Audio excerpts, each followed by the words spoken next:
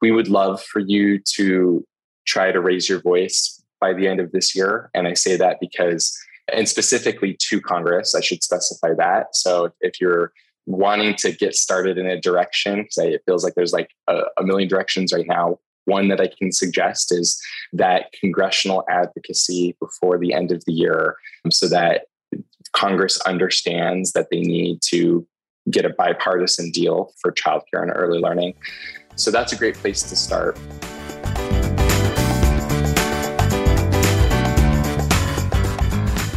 Hi, everyone. I'm Kate Klein from Teachstone, and welcome to the Teaching with Class podcast. Let's take a moment to think. When was the last time that you raised your voice about what's happening in education? Not raised your voice in the classroom. We don't want to create negative climate, of course. What I mean is, when was the last time you used your voice to make a difference for the education field? It can be scary to speak out, even when we know we have important things to say. So we just vent to our coworkers, which changes nothing. But what would happen if we spoke out in a way that would support positive, necessary changes? Well, today we're talking advocacy with Jake Stewart. He's the Director of State Government Relations at the Early Care and Education Consortium. But he started out in the classroom, just like you and me. Today's episode is a little longer than usual, so you might want to listen on your way to and from work. I know one thing for sure, though, you won't want to miss a moment. So let's get started. Welcome to the Teaching with Class podcast, Jake. I'm really excited to have this conversation with you here today. Thank you so much for inviting me. I'm excited to be here. It's going to be awesome. So before we dive into the nitty-gritty of advocacy, tell us, please, a little bit about yourself and your journey. Yeah, so currently I work for a childcare nonprofit. It's called the Early Care and Education Consortium, where I am Director of State Policy and Government Affairs. So I'm very focused on the state side of things, which we know is very influential over early learning and childcare policy. And prior to that, I worked for a different nonprofit, Childcare Aware of America, where I did very similar work, but on the federal side. So I was working a lot on the federal advocacy, talking to members of Congress or their staff and trying to get childcare and early learning to be an issue that they would pay attention to. Before that, I actually worked in Congress for a little bit. I worked for a senator from New Mexico, Senator Tom Udall. I worked there for a couple of years as a junior staffer. So a lot of it was answering phone calls, giving tours, a little bit of policy work here and there, but a lot of it was administrative. But that work really helped me understand Congress a lot better than I did before. You can study politics, but I've come to realize that until you're in the belly of the beast, it is really hard to get a grasp on exactly what's happening. But before that, I actually started off in the classroom. I was an educator myself. I taught middle school math. A lot of people, of course, have a lot of thoughts about middle school, and I really enjoyed teaching those students. I think it really worked well with my personality. However, that was the first time that I really realized how important the early years were. I think often when we are teaching, and I was in a low-income area, a rural area as well, I was teaching in New Mexico, and I realized that even at the 7th and 8th grade level, that my students were missing a lot of skills that I didn't have time to teach them. Of course, as teachers, we still try to teach them, but we also are up against the curriculum we might have to teach. And that was sort of my first aha moment, that investing in those early years from preschool to childcare to even K through 3, really, really crucial. And so I wanted to go into the advocacy space, and that's what led me here. That's awesome. Oh my gosh, what a journey. So you started out in the classroom the way that our listeners, right, as a teacher. And so it's really important, like trying to get in that frame of mind of, I'm just a teacher in my classroom. What difference can I make? And to know that you've gone through so many steps to where you are now. aware of and impacting what's happening nation, states, nation, for classroom teachers. That's so amazing, that journey. So anyway, can you help us then as educators understand what advocacy is all about? Give us a starting point. That's a great question. And I'm actually going to divide this into two categories. There is the formal advocacy that I think sounds really intimidating. That's when we're talking about, advocating to members of Congress and getting them to invest in kids. And I think that's really intimidating because a lot of people are scared to speak government. There's a lot of terminology. And honestly, before I actually started working for Congress, I really didn't understand what was going on half of the time either, especially when your mind is preoccupied with your students and actually teaching. So there's the formal advocacy, but there's also informal advocacy. And this is oftentimes the most powerful form of advocacy. This is when we are educating, people within our networks about, certain issues that help them learn more and potentially even become advocates themselves. And that could be as simple as a conversation with a family member or friend about sort of the issues that you're up against as an educator, getting them to even understand kind of what your world looks like and sort of the pressures that you have as a teacher. Because at the end of the day, we really need more voices in this. And so there's two different ways to think about it. And the informal advocacy part is one that I would really encourage everyone to explore more. The formal advocacy part, though, I also hope that we can break down that intimidation factor, because I think that educators actually have the most important voice in all of that, even a more important voice than mine. And I'm not saying I'm the most important voice, but even though I'm in those meetings, I can assure you that policymakers don't want to hear from me all the time. They want to hear from constituents, and they want to hear from the people that are actually doing the work. And so educator voices are very important in that. And I know educators should feel like they are unprepared or unable to, do that type of advocacy as well. So we're all really struggling in the classroom these days, right? And I think there's not enough teachers. The teachers that are there are working so hard to stay, right, keep their head above water, and feeling day after day that they need some encouragement and some support. So if I'm coming at it from that space of like, I already have so much going on as a teacher, and is it really going to make a difference if I speak up? Like, it's just little old me, little old overworked, tired educator me. Am I really going to make a difference? What do you think about that? Well, first, I want to recognize that teachers today have it harder than ever. And I take my hat off to those that are still in the classroom and have been in the classroom throughout the pandemic. It has been 10 years since I first started teaching. I was in the classroom for 3 years. And of course, teaching is hard in general, especially when you're a first, second, third year teacher. And add in, everything that happened with the pandemic, add in all of the political sensitivities that are really starting to play a role in the classroom for teachers across the country.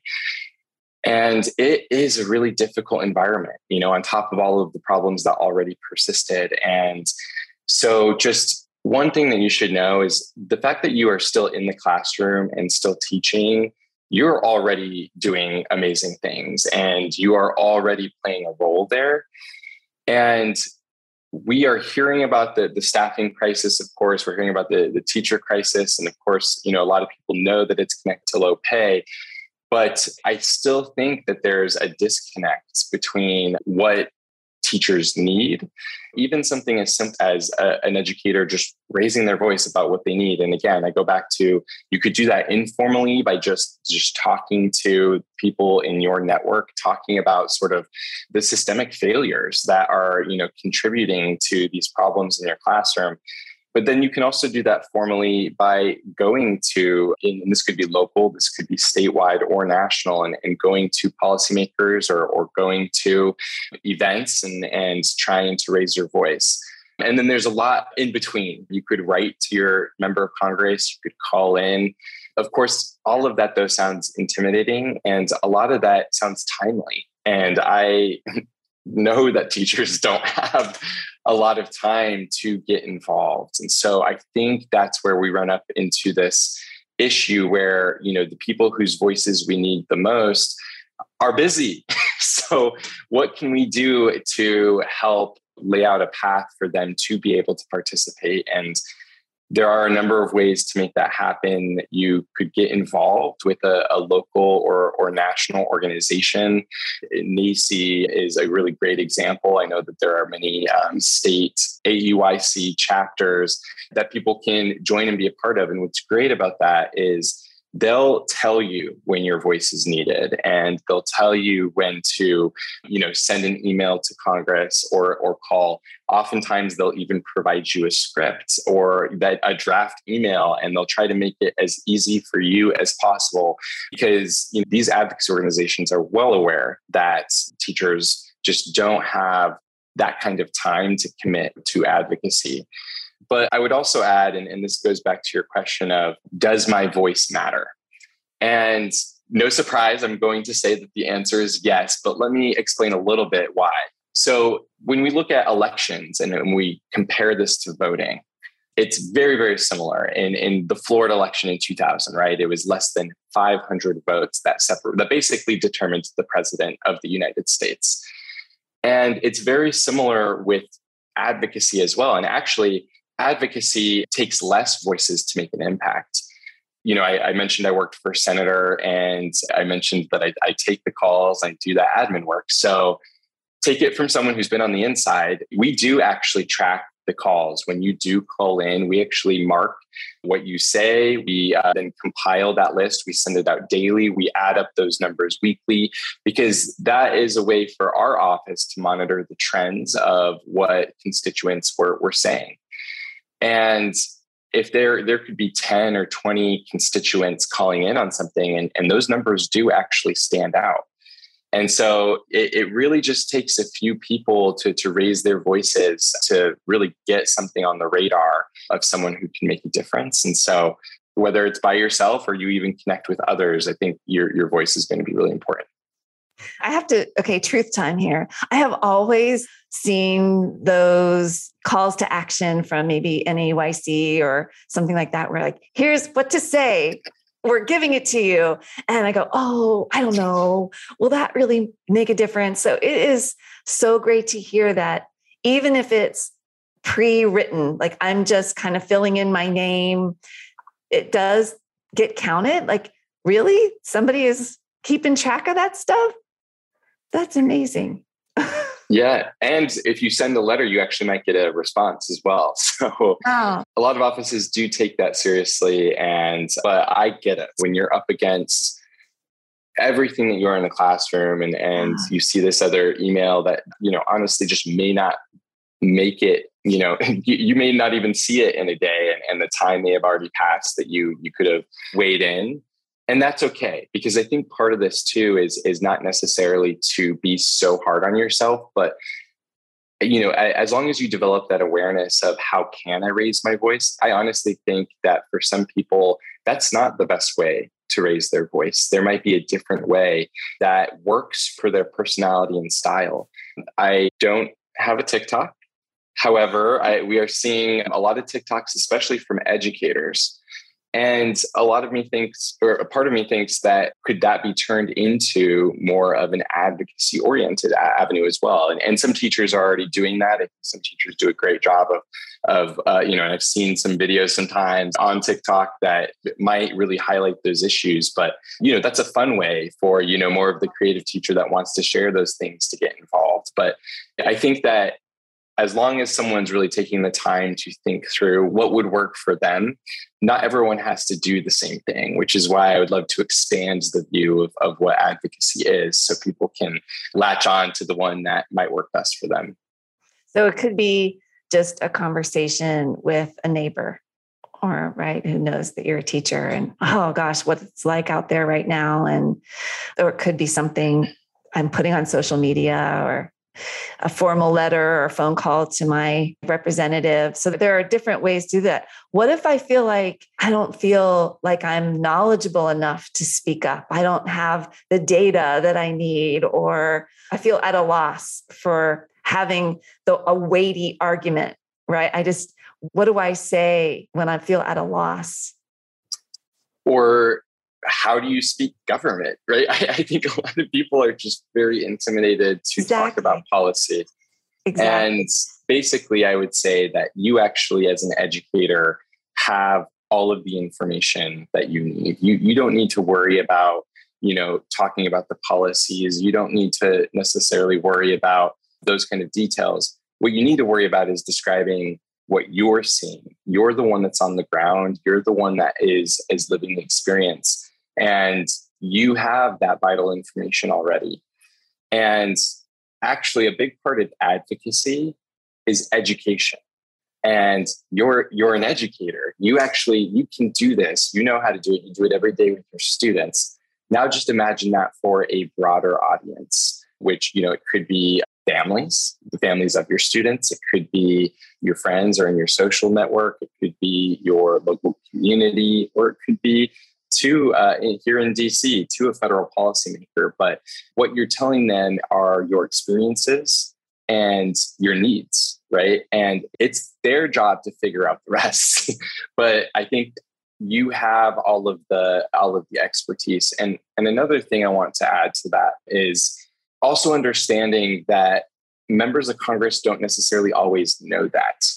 I have actually been in meetings where, with staff or with members of Congress who they might have some understanding of an issue, but they don't necessarily know all of the details themselves. And that's because actually members of Congress rely on advocacy organizations to help fill in those gaps. It's impossible to be an expert on everything. It really is. And even these staff members who are incredibly intelligent and hardworking and whatnot, they are spread thin. And, having a voice to really help paint that picture for them, that's helpful, no matter who the staffer is. And so I think sometimes it's just a matter of not feeling so intimidated and not feeling like you're the one who is, you're the least knowledgeable in the room. Because the truth is that you have a vantage point that actually makes you the most important voice in the room, in my opinion. Okay, so I may not think I have the data, but my lived experience is the data that I need to just talk about what I experience every day, what I see happening in the school around me, other friends that I know that are teachers, what their experience is, and what we need in our schools and in our communities. And then you said, let the other people figure out the solutions. What we need to talk about what we need and what's happening. And I want to expand that a little bit too. When we say what we need, not only what you need to teach in the classroom, what you need to support yourself. And that is really important in all of this. We are seeing, some of the highest turnover ever in teaching right now. And it's really important for policymakers to understand those reasons. I think teachers, especially the ones that are still in it, they are used to giving everything they have to their students because they care about their students and they want to make sure that they are there for their students. But there is an element of self-care that is really important to sustaining teaching. You need to make sure that you're taken care of so that you can be there for your students. So we need to think beyond what you just need in the classroom and really think about what are those supports you need in your life so that you can put more into teaching and you don't have to worry about not being able to go to the doctor because you don't have benefits, or you don't have to worry about, and by the way, I'm speaking from personal experience when I say this, so I hope people understand, but you don't have to worry about writing a check and cashing it at the grocery store, knowing that it'll be a couple business days and that buys you a little bit more time to get to the next paycheck. And I bet you there are a lot of listeners right now who know exactly what I'm talking about. That's not okay. because at the end of the day, those stresses are going to impact your classroom, no matter what. It might be indirectly, but it is going to do so. We need to make sure that teachers are taken care of, well compensated, can support themselves so they can support their students. I mean, early educators especially are the ones that are really molding minds. And we need to make sure that those that are molding the minds of our most precious and vulnerable are well equipped to do so. And that is much more than just resources in a classroom. That is also part of it, but it goes beyond that. Yes. Each person is a resource, a valuable resource. Each teacher is. Yeah. And our own health and well-being impacts the health and well-being and learning that happens for the children in our classrooms. So that's such an important and special message. Special message. Did I say that? So it can be hard to say. Say that 5 times fast. I know, exactly. Okay. So can you give us a little bit of information of like, what's the hot topics out there right now that we could weigh in on, or we should be looking out for, or any of that kind of stuff? Yes, absolutely. I would love to talk about this because I think, especially people who are loosely paying attention to the news, they may have heard about Build Back Better and this promise for all this money for preschool and childcare. Well, essentially what happened was Build Back Better over time turned into the Inflation Reduction Act. And Senator Manchin, who, was that one holdout vote, because we have this crazy makeup in the Senate that was a complete fluke, because Georgia won the Senate seats. You see kind of how all of these things tie together. But we had the one holdout of Senator Manchin. He did announce that he would support this Inflation Reduction Act. And unfortunately, childcare and early learning was left out of it. It was pared down to healthcare, energy, climate-related measures, but we did not see that investment that we were looking for and that was originally written into Build Back Better. However, that does not mean that we are done yet. The session ends at the end of December, so there's still some time. We do have midterms thrown in there, so that is going to definitely affect the timeline. But there is still a possibility to try to see if we can get something bipartisan across the finish line before the end of the year. Now, I am sure there are a lot of listeners who are very skeptical of the idea that anything bipartisan could happen.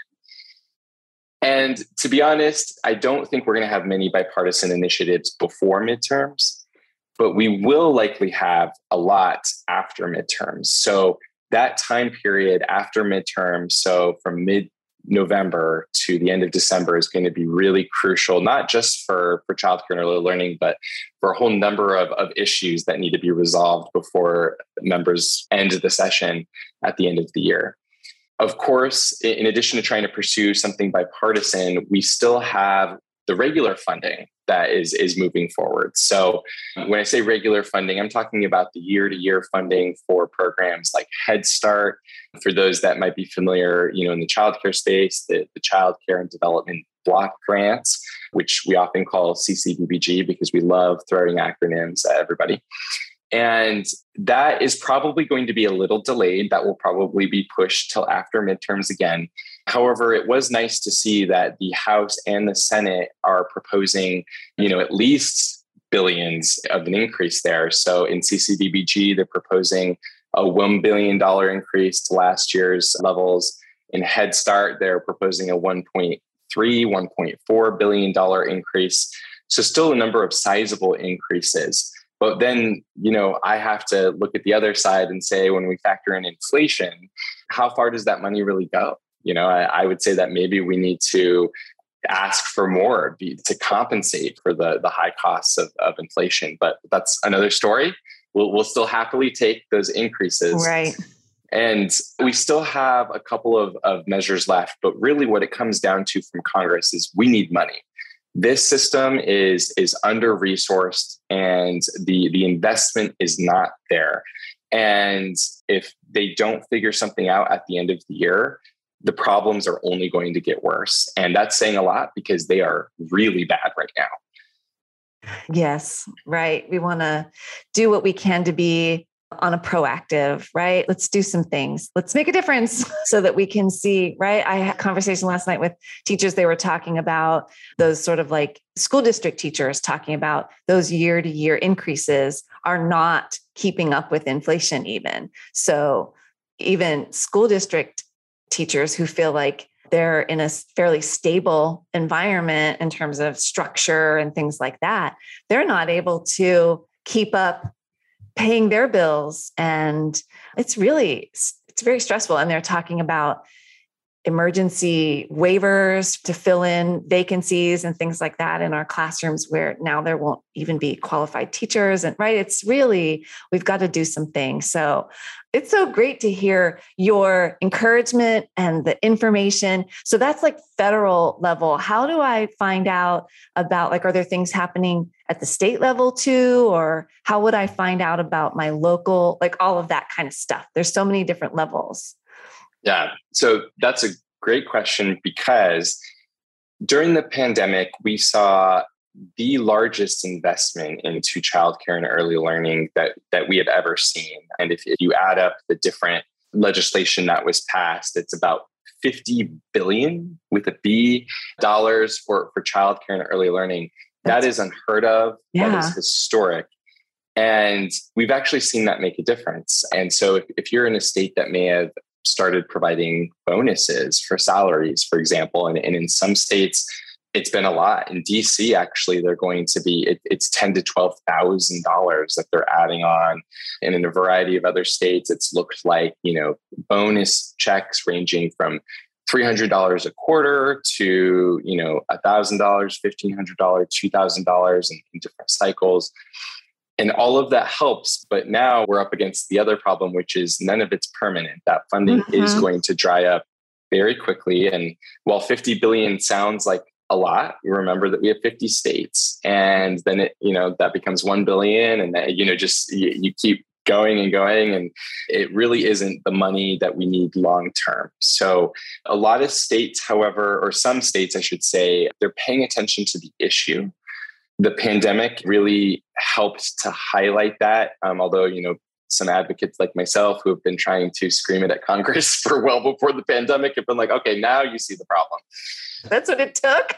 Finally. Yeah.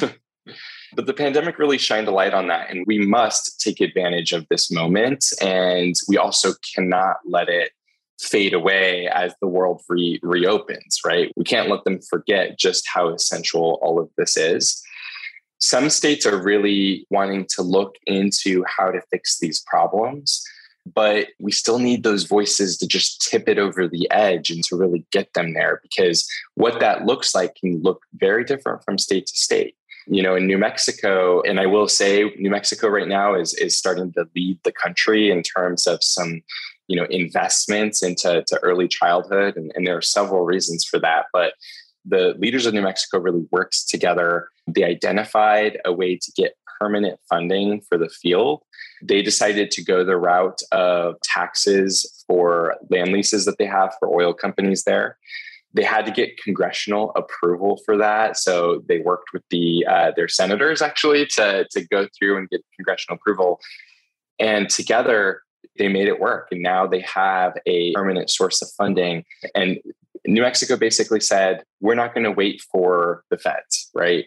And I think that's an important thing to remember is I think we still need to put pressure on the federal government. We still need to try to get that funding from the federal government. But we also can't wait, and we can't necessarily put all of our eggs into one basket. And so that advocacy at the state level is also really crucial. And we need our voices there. Oftentimes, the American public tends to only think of politics as national, right? We have national news. We're paying attention to what's in DC. And people don't think about, the state or the local. And, everyone has a state senator or a state representative that they could reach out to. And actually, those offices receive even less calls, right? And so it's much easier actually to form a relationship with those offices than, say, maybe a federal office or a governor's office that is more statewide. So, but I absolutely think it's worth it. I don't think we should let states off the hook just because the feds haven't funded anything, because if the state wanted to, they could figure it out. And I think it's our job to make them want to. I'm stepping back. We could do formal or informal, my neighbor, or like something really formal, or I can do local, school board, local government, local, right, to state, to federal, right? There's all these different levels. Is there a special time? Is any time a good time? Like when I want to make sure that if I'm getting brave enough to speak up, I want to make sure that it is at a good time, right? That it's going to make a difference. What's your advice on that? The first thing I'll say is yes, anytime's a good time. So don't, if you're ever worried about the time, don't let that influence, whether or not you should do it. There are some times where it is, depending on what you're doing, it is strategically a little bit better. And we went back to those action alerts that you might get from NACCE or other organizations. Those action alerts are actually timed for a reason. And it's because in this complicated process of Congress, there are certain moments where raising your voice is very helpful, but it's helpful to raise your voice all the time as well. One thing I want to highlight, just because it's coming up, are midterms. Elections are a great time to raise your voice. There are going to be town halls or other events that the candidates are going to be hosting. And even something as simple as showing up and asking a question. And maybe in that question, you can talk about those pressures that you're up against, whether that's financially or in the classroom. And you can vocalize just how bad it is and just how much you need help. And, elections are crucial. Elections are, not only determining who is in the office, but it's also determining the promises that they're making to their constituents that then they need to be held to throughout their time in office. It really can influence that agenda even well beyond the election is taking place.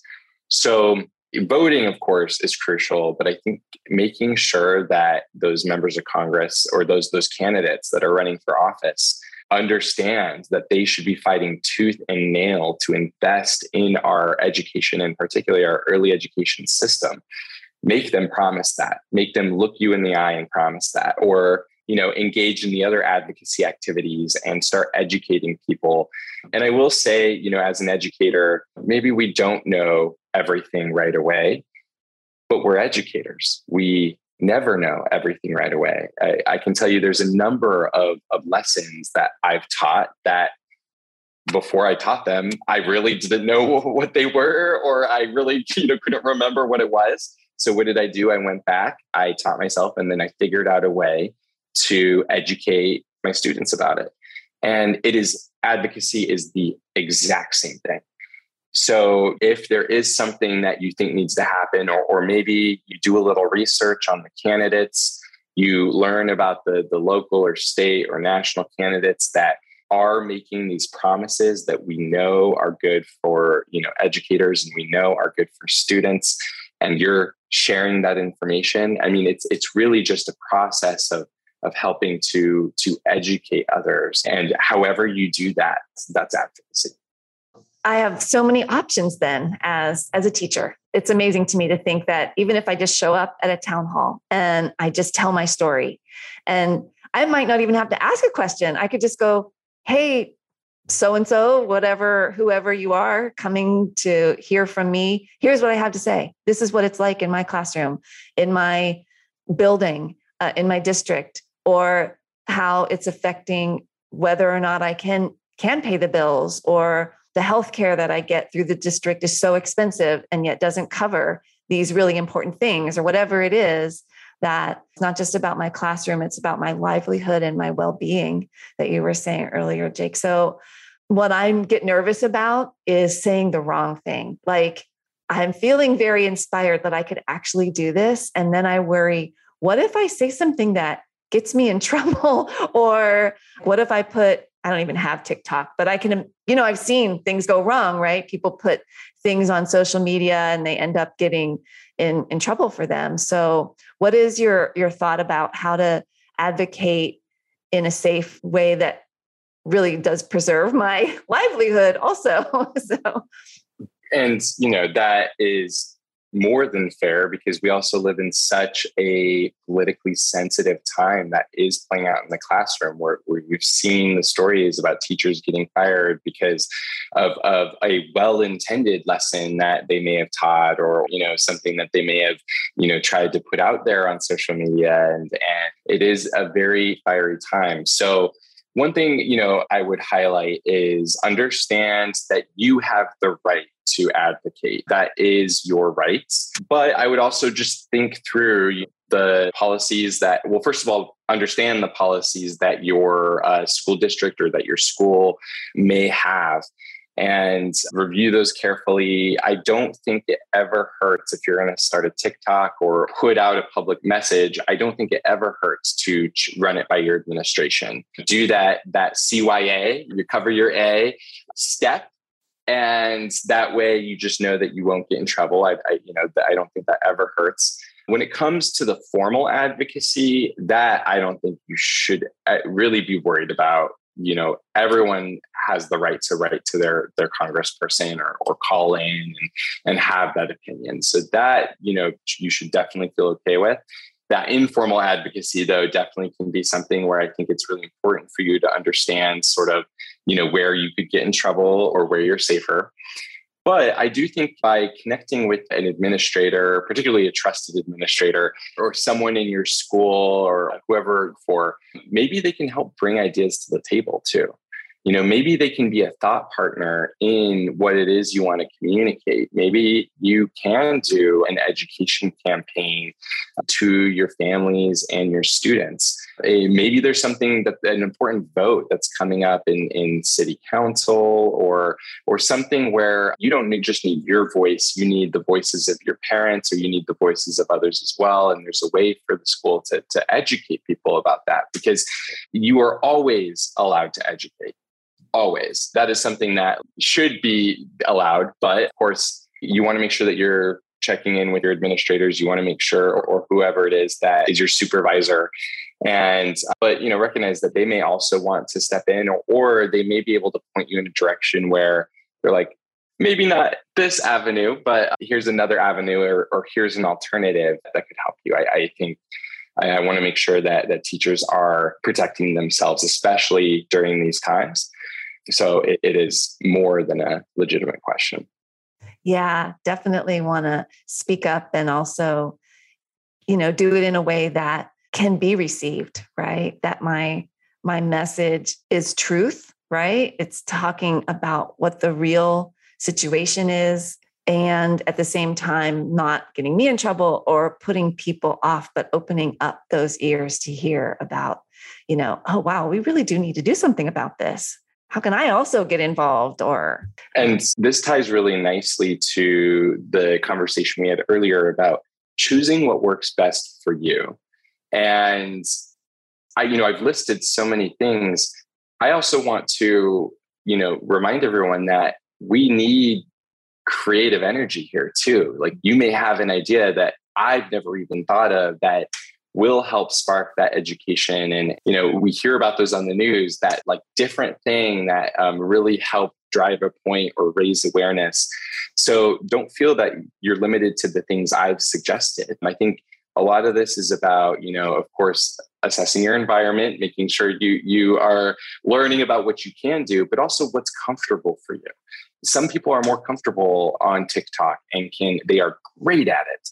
I don't think I would ever be great at it, but others are fantastic at it. Maybe there's something that, by the way, a great example of advocacy or like a campaign that I thought, and this actually came up on my Facebook memories the other day, so it's well timed, is the ALS Ice Bucket Challenge. Do you remember that? And people had to nominate other people.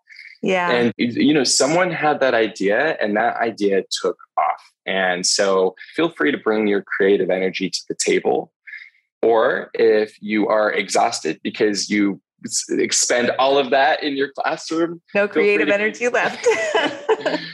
Feel free to get connected to the organizations or people that can help you at least, weigh in when it's timely. Definitely doing what's best for you and what works best for you is the most important thing. Yeah, we don't want to lose this opportunity. It's sort of like so many things came to light during and after the pandemic. And like you're saying, some of that funding that people felt was emergency funding was sort of just getting people to the starting line rather than boosting things past like, oh, it's really going to help. No, this is like just getting to meeting basic needs. And to lose that would be terrible, right? And so we want to make sure we don't lose this point in time where so many people are ready to listen and think and make a difference. So, yeah.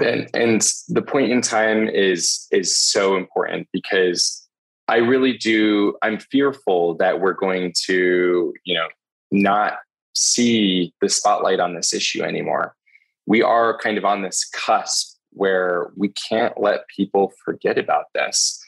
And so we have to do everything, and we need everyone involved to make sure that people are not forgetting about this and that this is not going to just fade into the background once the world reopens. Right now we're on not to scare people, but actually maybe it is to scare people.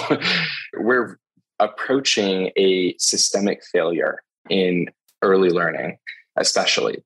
And it's one in which, we need definitely to invest in our workforce. We need to invest, and see the public investment there because it's just not there. The public investment is not there at all. And honestly, if the time is now, because I am quite fearful that the industry may collapse within the next year or two if we don't see that long-term funding that we know is so necessary. And I need your help. You, Kate, and everyone else that's listening to this, I need your help. The other advocacy organizations need your help. We cannot do it by ourselves. We cannot do it without you.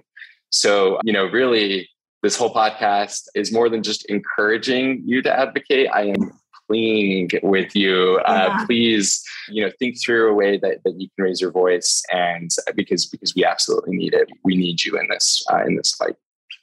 Okay, you've got me. Yeah, you convinced me, because it's so crazy to me that education continues to take a back seat. It's the one thing that everyone in this nation has in common, that at some point we have been in a school or in a learning environment of some sort, even if we are learning in our home.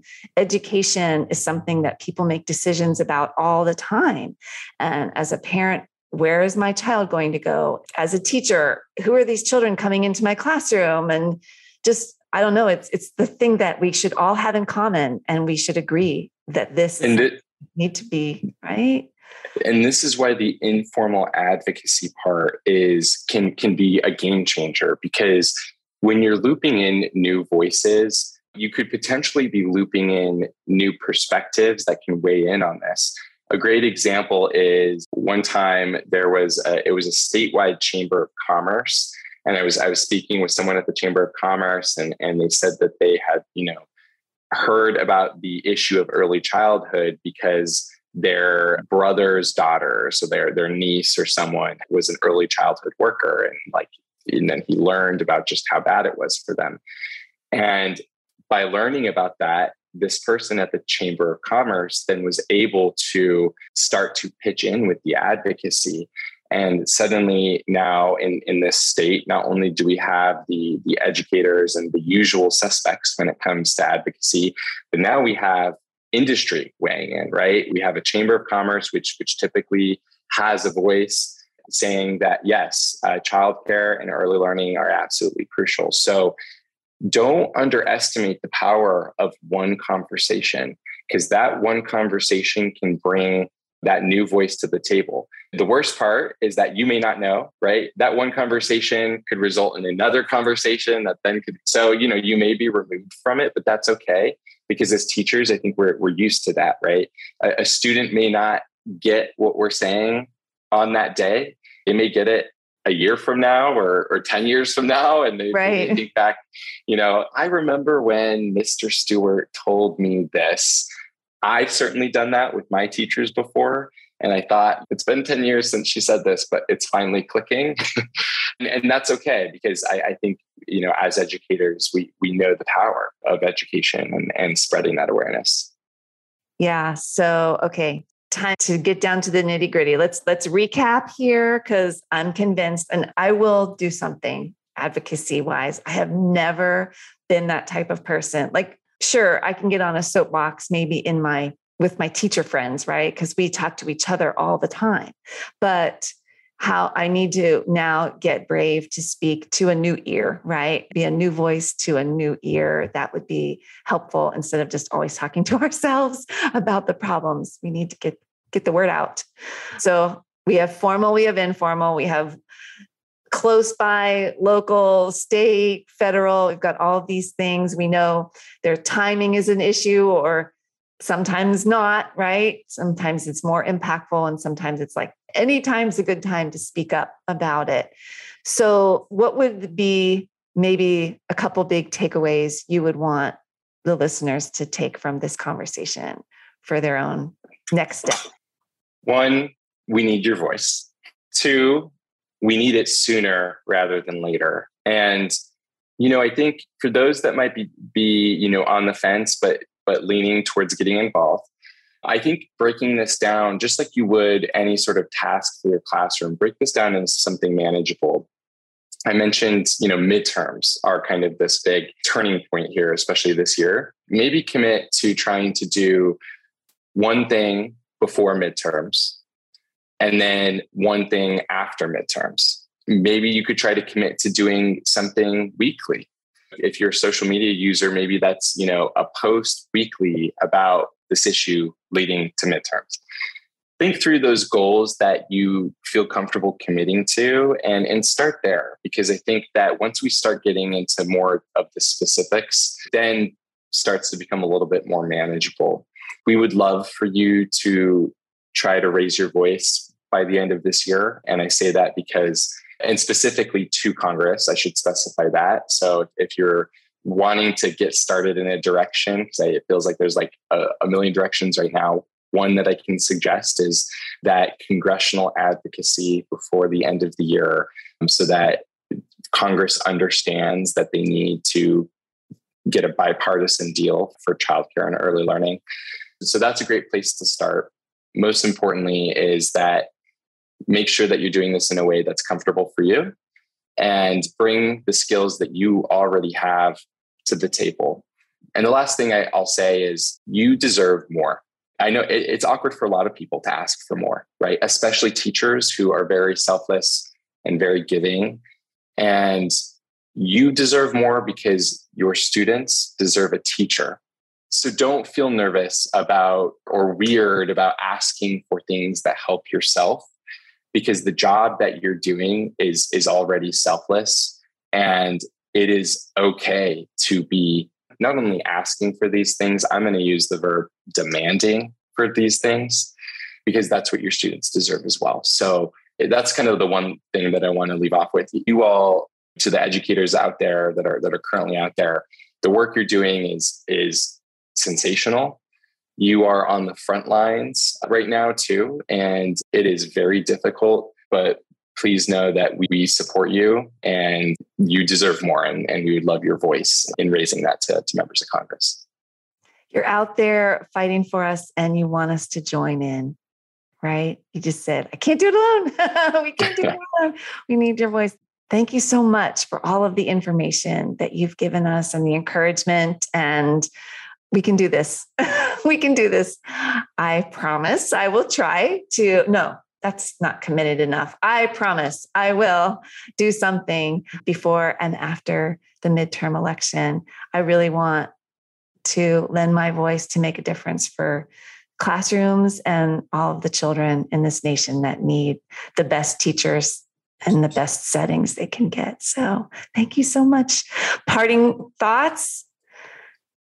Thank you for having me today. This has been a wonderful conversation, and thanks to the educators. I know I just went on a whole thing about thanking them, but seriously, cannot thank you enough. And the work you're doing is difficult, and it is more difficult even than when I was doing it. And you're doing a fantastic job, but now we need to do our part, we being everyone else. And it's time for the country to step up and support you like they always should. Thank you so much. Thank you. Thank you.